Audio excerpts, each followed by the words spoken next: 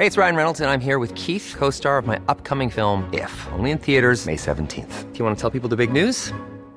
All right, I'll do it. Sign up now and you'll get unlimited for $15 a month and 6 months of Paramount Plus Essential Plan on us. MintMobile.com/switch. Upfront payment of $45 equivalent to $15 per month. Unlimited over 40 gigabytes per month. Face lower speeds. Videos at 480p. Active Mint customers by 531.24 get 6 months of Paramount Plus Essential Plan. Auto renews after 6 months. Offer ends May 31st, 2024. Separate Paramount Plus registration required. Terms and conditions apply if rated PG.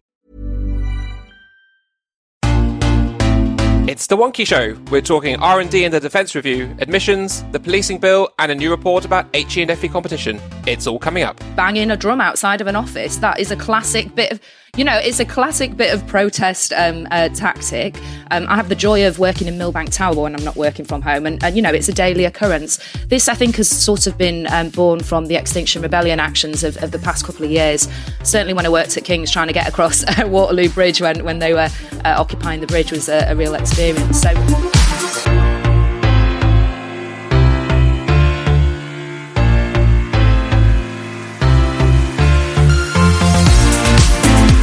Welcome to The Wonky Show, your direct way into this week's higher education news, policy and analysis. I'm Wonky's Editor-in-Chief, Mark Leach, recording from home as usual. And joining me on the launch pad to count down this week's HE policy highs and lows, I have three brilliant guests. On campus, we have Osama Khan, Vice Provost Education at the University of Surrey. Osama, welcome, and your highlight of the week, please. Hi, Mark. We got a cat in the family, so we are really excited about it. Lockdown made it very difficult for all of us. Having a new family member running around the house was brilliant. And in London, it's Anne-Marie Canning, CEO of the Brilliant Club. Anne-Marie, your highlight of the week? Yeah, a student that I worked with many moons ago when they were in sixth form is now a PhD tutor with the Brilliant Club, which is a moment of sort of full circle for me. So yeah, wonderful, wonderful moment this week. Ah, lovely. And from Team Wonky's Southwest Massive, it's David Kernahan, Wonky's Associate Editor, also known as DK. DK, your highlight of the week? Well, it's another getting through lockdown when I'm afraid in common with many others in the country. I get a regular order from my favourite brewery, and it comes today, so I'm quite excited about that. Exciting. I've got one coming tomorrow. I just got a text notification saying it's on its way. We start the week with the government's big defence review and the news that the research budget is to face further cuts. Osama, will you talk us through this one, please? Sure. So there has been a very interesting integrated review report from the government, which talks about security, defense, development, foreign policies, and puts science and technology right at the middle of the international relations. There are big kind of aspiration. The Prime Minister is saying that United Kingdom has to position itself as science and tech superpower by 2030. I must say that's really exciting for a research community like ours and across the country. But on the other hand, interestingly, Professor Buckingham, the chair of the UUK, also recently wrote to the government expressing concern about Treasury budget cut, which probably has the potential of us not continuing with our Horizon UK or Horizon EU projects, nearly £1 billion potential shortfall, which amounts to about 18,000 academics, researcher not being in place. So there are a bit of a kind of contradiction, I would say, here, where in one hand, the Prime Minister is saying, science and tech superpower, Britain just ramp up its research and work collaboratively across the globe. But on the other hand, there are these uncertainty about what do we do with our existing research. I think there is also a little dimension in the integrated report about international relations and China becoming a potential superpower, asserting its geopolitics power, and also becoming the largest investor into research and development. So how do we work with China? How do we collaborate? We have a strong relationship with them. And how do we reconcile sometimes a bit of discrepancy in our values? Thank you. And I think the one of the things sort of falling out of this review has been the kind of the politics about the relationship between China and the UK rearing its head again, particularly in the Conservative Party. And it's something we've been tracking quite a bit on Wonky because obviously the amount of relationships and business that the sector does with China is quite vast, really, and little changes of policy and attitude can make big impacts. So I was interested in how Boris Johnson appeared to kind of warm up the relationship again after some significant cooling. And I know that Surrey, your university, does quite a lot of work with China. I know has a big partnership with Huawei and has been on the slightly tricky end of some of these tensions over the last couple of years. I mean, what signals do you get as a kind of major university in the UK with I would describe kind of significant activity in China and with China? What other signals you're getting as part of all this that are coming from the government? Is it heading back towards slightly warmer relationship, or is it cooling down again? Absolutely. I do read the integrated review more like heading towards the warmer relationship, which is, I think, to be honest, as a international university and where we produce research and citizens for the whole globe, that is a massive welcome, to be honest, from Surrey's perspective, and I would say that across the university sector as well. Yes, we do have a good relationship in terms of doing research with Chinese partners. In fact, most of the British research-intensive universities are extremely diverse community. So, for example, myself come from Bangladesh. My vice-chancellor comes from China. We are a multifaceted international community pushing the boundaries of knowledge by doing exciting research that solves global problems. And there is a lot of indication in the report about solving global problems by partnering with the superpowers. And I think that is really exciting. And that's a positive step towards the right direction. TK, you listened in to Dominic Cummings' appearance at the Science Technology Committee this week, and he had quite a lot to say about all this, and in particular ARIA, which is why he was there. What jumped out at you from all that? Well, I mean, Dominic Cummings is a political sketch writer's dream, really, isn't he? The seriousness in which he takes what are quite technical points about the funding of innovation and support for scientific development. It's almost kind of verging on self-parody. The big eye-opener for me, when Dominic Cummings took his job in Number 10, he set some conditions, things that he wanted the government to do in order for him to feel that he was worthy of working in Number 10. Which, feels a little more like a foreign policy negotiation than like actually somebody becoming a SPAD, which is what we're talking about. So he asked for 4 things. He wanted the science budget to be doubled. So he's saying like, okay, if I work for you, Boris, I want you to spend an extra 11 billion pounds of public funds in a way I say, which, is a perfectly normal thing that happens in all kinds of sensible countries. We then have a massive reform of the civil service to allow for a new approach to science funding, which is something ARPA-like, which we've eventually got to in ARIA, although he's not quite happy with that, as I'll get to. And the other one was committing to actually leave the European Union. So there he is, a SPAD in his interview negotiation is setting foreign policy, is setting science policy, is setting treasury policy. It's utterly unheard of. I've never seen anything like it in my life. So if he's to be believed, if we're taking him at his word, I think we have to at this point, in that he doesn't really have any reason to lie about this stuff at this stage. But so, I mean, that for me was the big story from the thing, from the appearance at the Science and Technology Committee. But the other thing I saw was just how deep these ideas about innovation and science and technology funding models actually go. He is obsessed. This is his big thing. Forget about Brexit. Forget about owning the libs and cultural wars. This is the reason he went in to do all of the things that he did in his political life. He sees ARIA as providing a space where innovation will happen. He talks a lot about 60s ARPA, which managed to invent a couple of the technologies underpinning the internet in the gaps between massively escalating the war in Vietnam. So it is nice that they can name check. He still wants to see a wholesale change in the way all science and technology. He had a strange habit of referring to Ottoline Laser by her first name as if they were best mates, which I would be suspicious of. So he he's obsessed with this stuff. It's like an educational technology keynote from 2006. We're talking about ARPA, we're talking about Linklater, we're talking about different models of innovation and where they're important.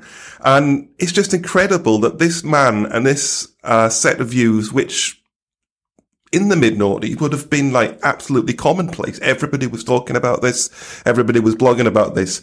Have become the principal influence on government policy in 2021. It is utterly bizarre. I wonder if, I mean, also, he sort of paints a picture where, he sort of describes UKRI as bureaucratic, and he wants, ARIA to exist outside of its structures. He also talked about bog standard vice-chancellors, which is eye-catching.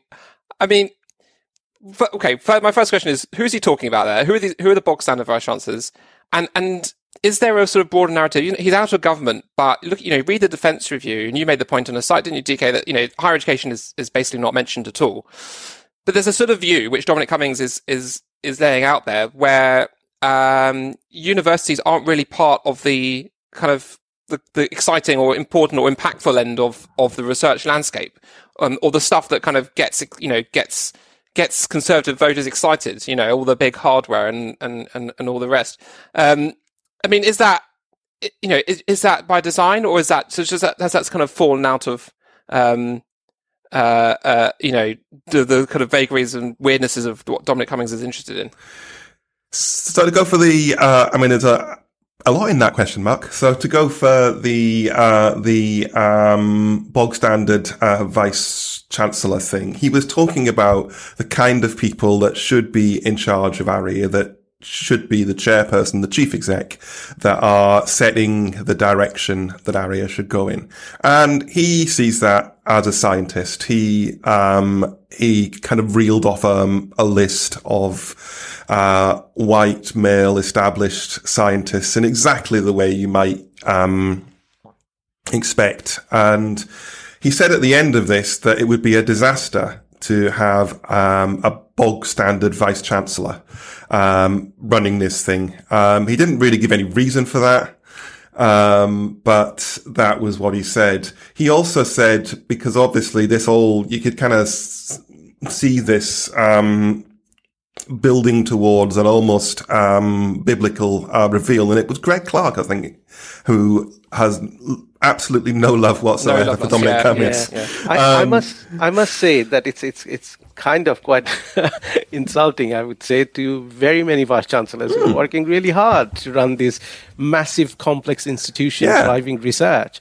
But on the other hand, I do understand what he's trying to say a little bit. Maybe I'm trying to find a reason in all this madness. Put yourself on the shoes. So, for example, I think what he's looking for people who will really push the boundary, really challenge. I think in one of the articles I read that he said, if most of the research ARIA will fail. And if they're not failing, then ARIA is failing.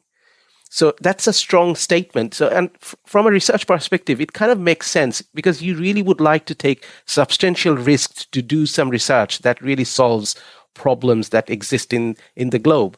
Now, what sort of problem you're trying to solve? Is it primarily security, defense, that sort of angle, or whether this is the problem related to the 17 goals that we have in sustainability from the United Nations? That's, of course, something we need to look at. But I think we do need people who are, how can I say, those nutty professors. I think that's what he's looking for. And to be honest, not mentioning university is bizarre, because we are full of it. Certainly. It's an archetype. It's an idea of this is a creative person, somebody obsessed with science. But you've got to bear in mind that the person who leads ARIA they need to be an expert in, say, molecular genetics. They need to be an expert in zero carbon technology. They need to be an expert in any other weird thing that ARIA decides to do. And that, to me, feels like more a vice chancellor skill set, or a really good program manager skill set. Somebody who can take an overview of a number of different areas and be excited about the exciting things, but without necessarily being in depth. If you appoint a scientist is an expert in their particular area of science. That is what drives them. That is their passion. And I'm always concerned when people are promoted into roles when they can't do the thing that they're really passionate about. That seems to me to be the opposite of what ARIA needs to be about. Absolutely. You're totally right, because we have seen across the sector, sometimes we end up recruiting the best teacher to be leading on the teaching side, or the best researcher to lead on the research side. And that's not a right thing to do, because they are not experts in budget, in project management. If there's £11 billion to invest in research, you need a project manager who really can find the talent and manage the budget. That's not exciting for a mad scientist. I mean, that is the quirks of our, fantastic world-leading university system. I mean, Anne-Marie, you know about recruiting students more than most people. How important as a signal is it that the government sends about the research infrastructure, particularly when it comes to Russell Group universities, or anywhere else really on the landscape? Where is this in the hierarchy of how students think about where to apply? That's a really interesting question. I mean, the first thing to say is I try to avoid the deep psychology of Dom Cummings. For those of us who've worked across various parts of the education landscape, I think we learnt a few years ago that it doesn't get you very far. And this archetype of the lone genius is completely true to type with Dom Cummings. I think actually for those students who are considering sort of progressing to postgraduate research, I actually think this could be quite an off-putting idea, this idea of the maverick genius, the lone breakthrough. Whereas we know most of the really superb research, if you just look at the vaccine, the AstraZeneca vaccine, we know that comes through collaboration. And so, the super signal here that, we're after people who have breakthroughs singularly on their own is potentially not helpful for encouraging folks into research. And I mean, am I right in saying, DK, I seem to remember you wrote about how ARIA is not going to have any postdocs, or it's not going to plug into that part of a landscape. Am I right to say that? It's very early days yet to say what ARIA is actually going to do, but it doesn't look like it is the kind of thing. I mean, there are no links across between ARIA and UCRI. There are certainly no links to the Office for Students. They don't seem to be thinking about the idea of studentship, which is really daft if you think about it. I mean, one of the things Dominic Cummings said in the hearings is the problem that the current system of science funding presents to early career researchers who have got amazing ideas. And he's absolutely right in that. And there is sensible stuff we could do around that to support early career researchers, to give them the slightly open-ended funding that lets them establish the area that they want to devote their lives to. And he was quite clear that ARIA is not that. ARIA is something that it's the best of the best. It's the Top Gun school of research, if you will. Right. Let's see who's been blogging for us this week.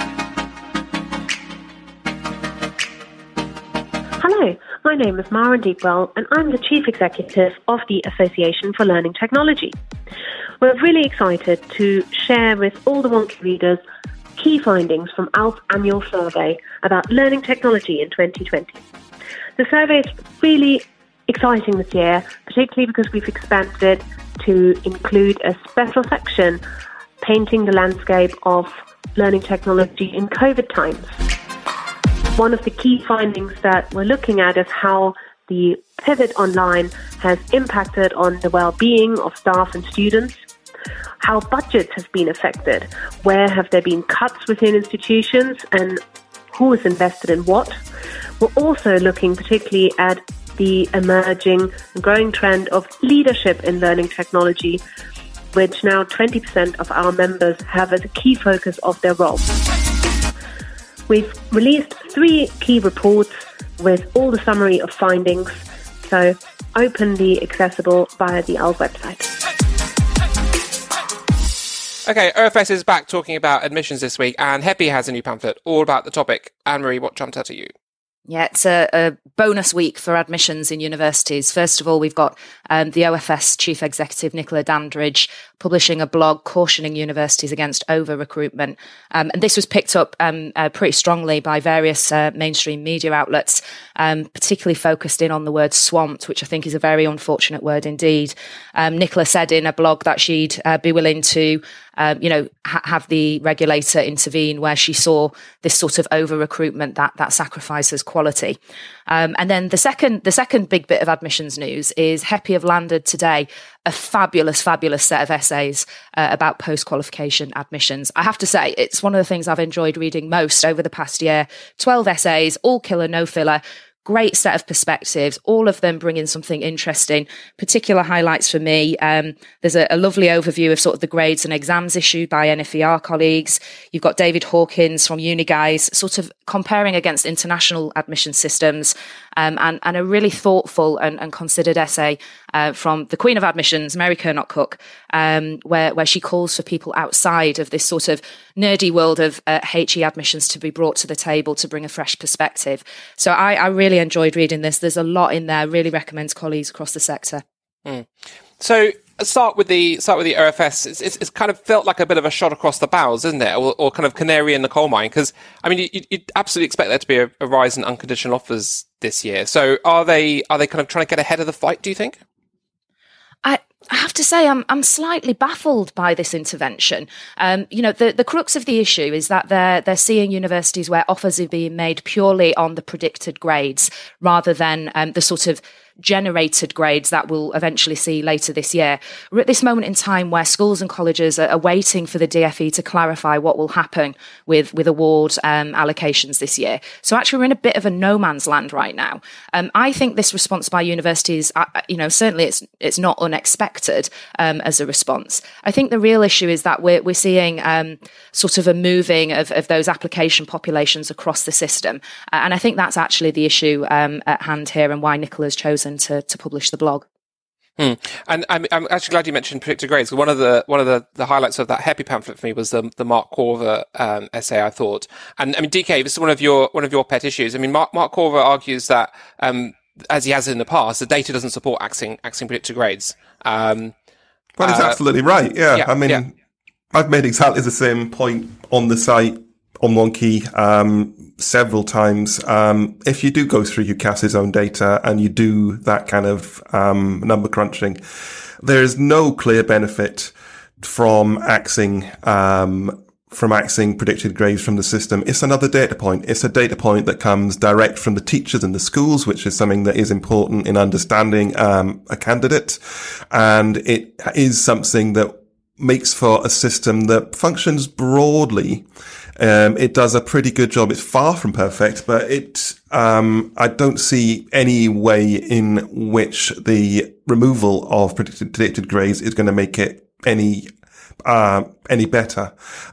This round of discussion about PQA, as you know, it seems to come round every 2 or 3 years. It's actually coming round earlier every year, I think.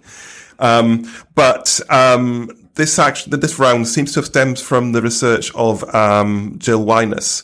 It's a classic example of the same data being able to tell people different things. She sees an underprediction of grades for students from disadvantaged backgrounds. There's a little bit of evidence of that, but it is dwarfed by the sad fact that students from disadvantaged backgrounds tend to do less well at A levels and other equivalent qualifications. That is the massive problem with the system, and the absolute last thing you would want to do to fix that is to make a system that is even more reliant on those final exams. I mean, one of the things reading both the HEPI admissions paper, but then also going and looking at the DfE's consultation on this, which is open until May if folks would like to respond, is if we look at what is the problem we want to solve, the problem is predicted grades. The problem is not the admission system. And so I'm reading the essay, I'm just, everything comes back to those predicted grades. So for me, post-qualification admission sort of misses the point of the nub of the issue, the thing we really want to change to help young people get, a great start in terms of going to university or other destinations if they want to head off to the world of work or training. I mean, you also mentioned Mary Kernock-Cook, another friend of the show. Osama, she had some interesting observations about this debate in itself as kind of the same people having it every 10 years and kind of absolutely desperate for some new ideas. And one of them that she floated was, or the question she asked really, should universities be applying for students rather than the other way around? What do you make of that? That's a very interesting proposal. I think as an economist, I would say that that's probably going to be an odd situation because, if there are more demand and less supply, I don't know how that come to an equilibrium if we have to apply for students. However, I do completely agree with DK that and Mary as well, that predictive grades play a major role. If you think of an individual, once they receive a predicted grade, they start to work towards it. And that's an important thing. And I think to some extent, that's why I'm slightly sympathetic towards Nicola's movement towards cautioning us, because the moment we give them an unconditional offer, you are pretty much telling a learner that no matter how much you would like to learn until July, it really doesn't matter. You have secured your space. So I think to some extent, predicted grade and then ultimately making a decision once the actual grade is out is not a bad thing. So I'm also struggling to understand what we are trying to solve here. On the other hand, I do take the point that the sad truth of ethnic minorities or lower socioeconomic part of the society who are unfortunately, year on year for decades are not performing as well in A-level, and that's causing an access issue. So the contextual admission is something that is very close to my heart, and I think we should really be looking into it. But removing predicted grade, in fact, as a matter of fact, if somebody understands planning in university, how would we plan student number if we don't have any predictive grades? Because that gives us an indication what would be the year like next year. I think we just need to go back briefly to the Nicola Dandridge intervention in her suggestion that instead of using the arbitrary grades put together by teachers later this summer, some universities have been making offers based on the arbitrary grades that teachers put together at the end of last year. It's just that if you look at what's actually happening with A-levels this year and the vagaries and the stresses that are being placed on applicants, in some respects, unconditional offers are the answer to that. And you would think a regulator that has the interest of students at heart might potentially be saying, look, if we've done our due diligence, if we think this is the right student for this course and the students think it's the right course for them, why not just confirm those places now and dispense with all this panic towards the end of the summer? Yeah, I mean, it gives students security in a year where they've had very little security in terms of their education and outcomes. So for me, that's one of the issues around this sort of post-qualification admissions reform. It's coming at a time where, we've talked about students and we've talked about universities. What about our teachers, schools and colleges? Because I was speaking to a teacher a couple of days ago and I said, what do you think about this? He said, as if I've got time to think about this right now. He said, it's like asking a firefighter to talk about polishing their boots. Like there are bigger things that I'm dealing with in terms of getting kids' education back on track. So for me, this is actually the most high quality debate I think I've seen on PQA in terms of it's quite lively, lots of people are involved, but the timing is really not good for colleagues across the rest of the education system. And the last thing to say is I think there are a lot of other ideas, smaller ideas that we should be looking at before we think about a whole over sort of turning of the current system.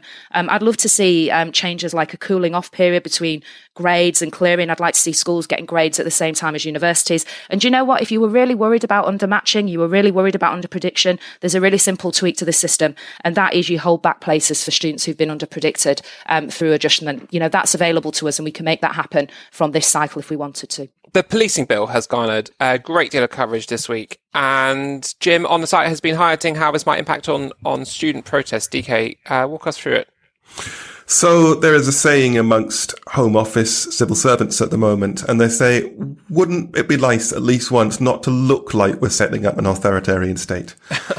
So, I mean, once again, here we are. It felt cloth-eared when it was published after the shocking and absolutely shameful events at the vigil for Sarah Everard. It just looks like it's just in bad taste at this stage. So on the site, and strongly recommend you read the article. It's got a lot more detail in. Jim is particularly concerned about the implication of the restrictions that that the text on the face of this bill would put on protest, in particular student protests. You might think this is a strange thing for the government to want to do, given that they're absolutely dedicated to free speech on campus. I couldn't possibly comment on that.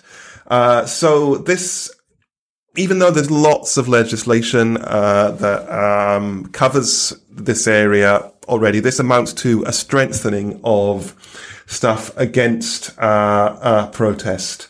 They start sensibly. They talk about stuff like intimidation is unacceptable, and that willfully causing damage is unacceptable, which we could largely agree with. But then they start talking about serious unease, alarm, or distress. But that feels like they're actually talking about noise. They're talking about noise. They're talking about unpleasant arguments. They're talking about the kind of things that upsets kind of ministers and politicians if they turn up a place and there are 60 people with placards singing songs at them. Now, the Students' Union has got an incredible tradition of protest. I think probably all of us have been on various protests over the years.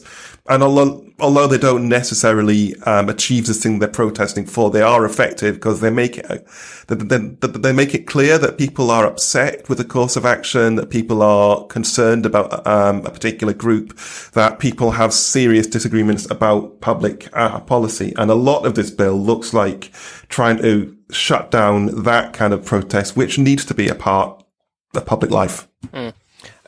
Osama, you partly run a massive university. Did you welcome a kind of legal crackdown on occupations and protests on campus, or do you think that's going to have a chilling effect? That's going to have a chilling effect, no doubt about it. I can't welcome a policy like that at all, to be honest. Totally believe in freedom of speech and expression, and that's the heart of university ethos anyway. In fact, our president of the current student union, Lizzie, wrote a couple of blogs with other authors on Wonky as well about free speech and what it means for the students, and how some of the policies that we have already, like Prevent, might be having a little bit of impact on it. And this is probably another thing that's it is a chilling situation, to be honest. And as a matter of fact, I was reflecting on Black Lives Matter. There was a lot of movements and protests and things like that. And I'm getting worried that would we be able to have those debates and the protest and the emotion that comes out of Black Lives Matter if this policing bill is being enforced? So a lot of worry from my side, to be honest. I mean, I'd personally love to hear about all of our favourite protests. I think that would be a great discussion to have. But I agree with the sentiments already. You know, this is sort of very worrying movement. For me, it's the line around sort of serious annoyance.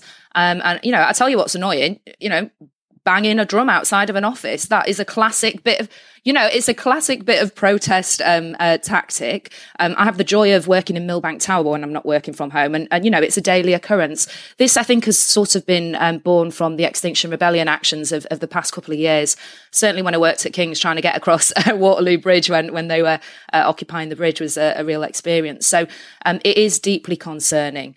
You know, we can be creative as we want with protest tactics. And we always say the action is in the reaction for those of us who used to be involved with student politics. But really, the capacity to make noise on campus will be curtailed by this. And as DK says, I recommend reading Jim's article, which picks apart the bill, on the site. Links in the show notes. Oh, one last thing to say on this one. Go on. I don't know if folks saw, but there was a piece of polling earlier in the week around sort of in the wake of the Sarah Everard vigil, showing that the general public, you know, thought the police had acted appropriately and supported that. Actually, there's been some further polling today and released by Politico, which shows actually the view of the general public is much more balanced, and the majority of people from all sorts of backgrounds think that it was sort of heavy-handed and not needed. So it's an evolving picture as to how the general public feel about protest and particularly in relation to this bill. Yeah, and I guess the other point is that there's a bit of a journey still left for this bill, isn't it? I mean, it's got to go through the Lords, and you'd expect there to be, a lot of lobbying from all different sides to water down some of these proposals. I wonder if the sector should be doing some of that. I mean, it's not a bread and butter sector for the issue, but I think there are a lot of friends of HE in the Lords, and there are a lot of people who wouldn't want to turn campuses into, I guess, this dystopian view of kind of everyone sitting quietly eating a sandwich on a bench and no noise. I mean, geez. I mean, I enjoyed making noise on campus as much as the next person. Absolutely. If that ever happens, I'm going to leave the campus straight away.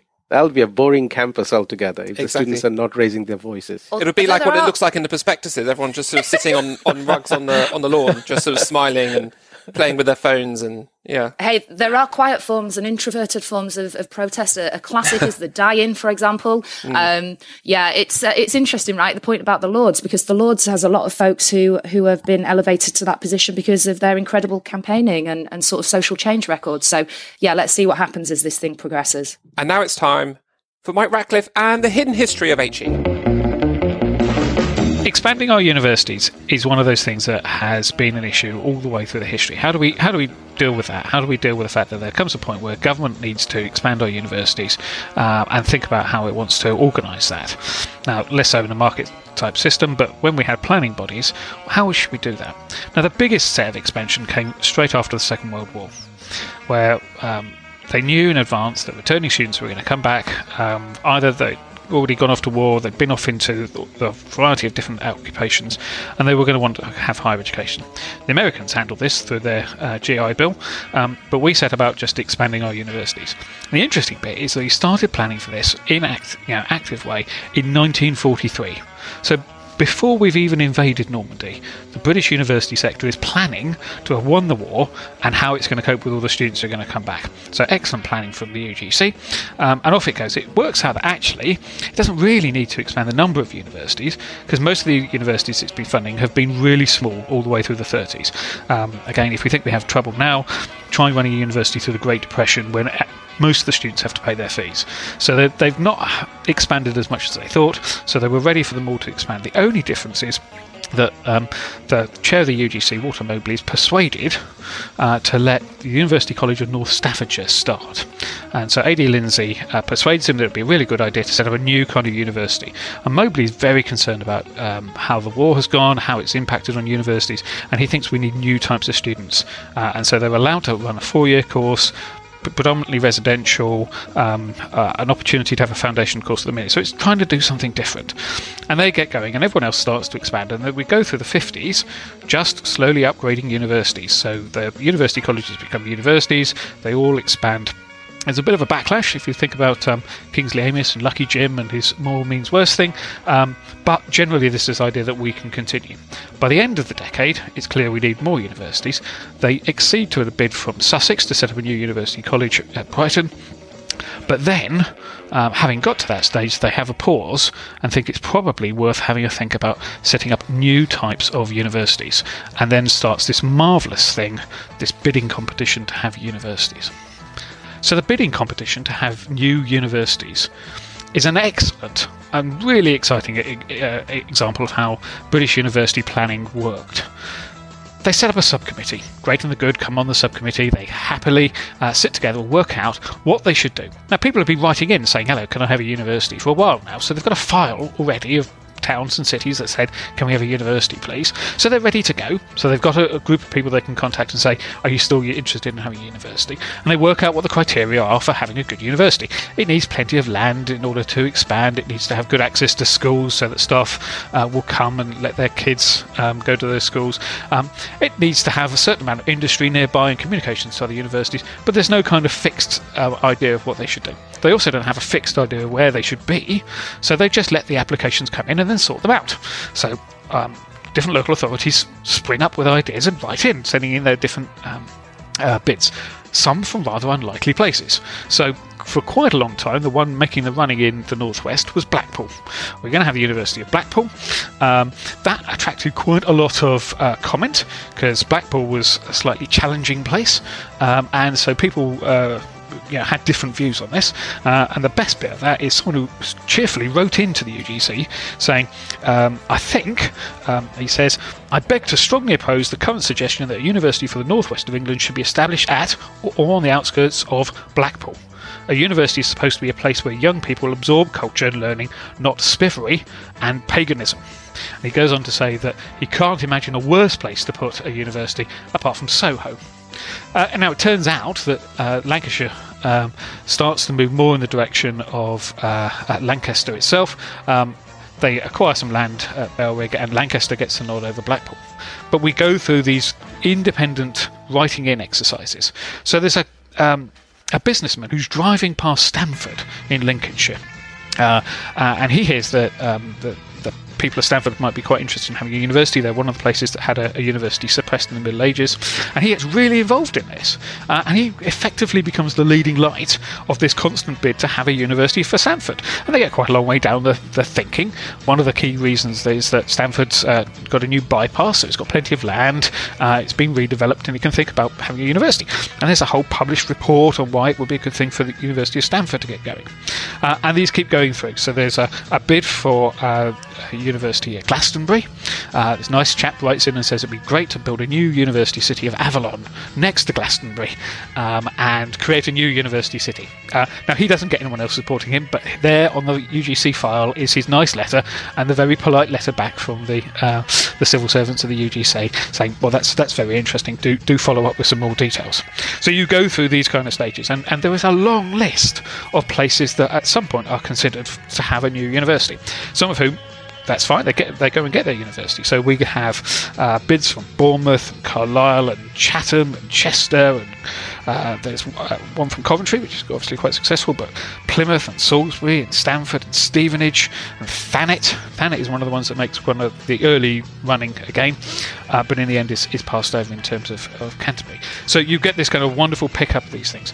And the files are just great as you go through them, and you get this different information sent in by these people trying to say, well, can we have a university please? So the best correspondence I found on the file is from the Swindon people.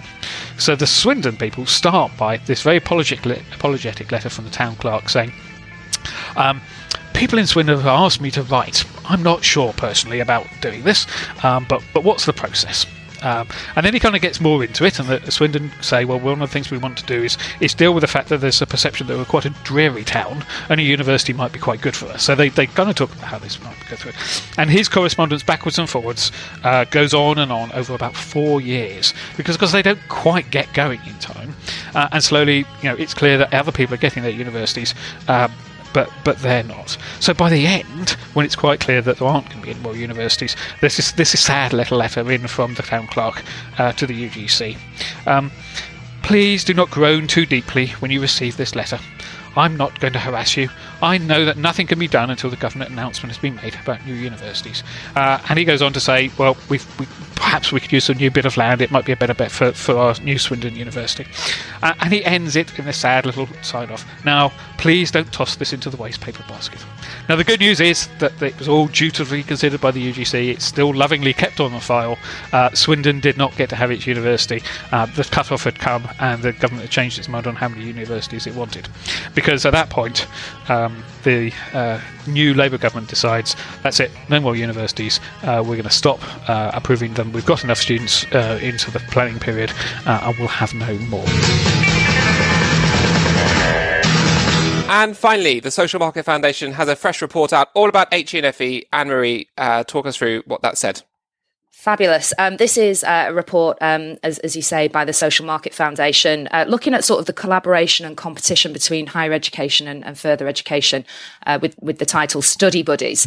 It's actually a fascinating report, and I'd highly recommend colleagues have a read. It interviews sort of 20 further education and higher education principals, and I mean, some of the quotes are just incredible in there. But it paints a picture of sort of areas of unproductive and excessive competition and lots of barriers to properly collaborating across those two sectors. But actually underpinning it, a great degree of goodwill towards sort of trying to build that through more clearly. It's obvious that there are regulatory barriers to that. There are other forms of barriers to creating a more sort of, a more collaborative and functional ecosystem between HE and FE.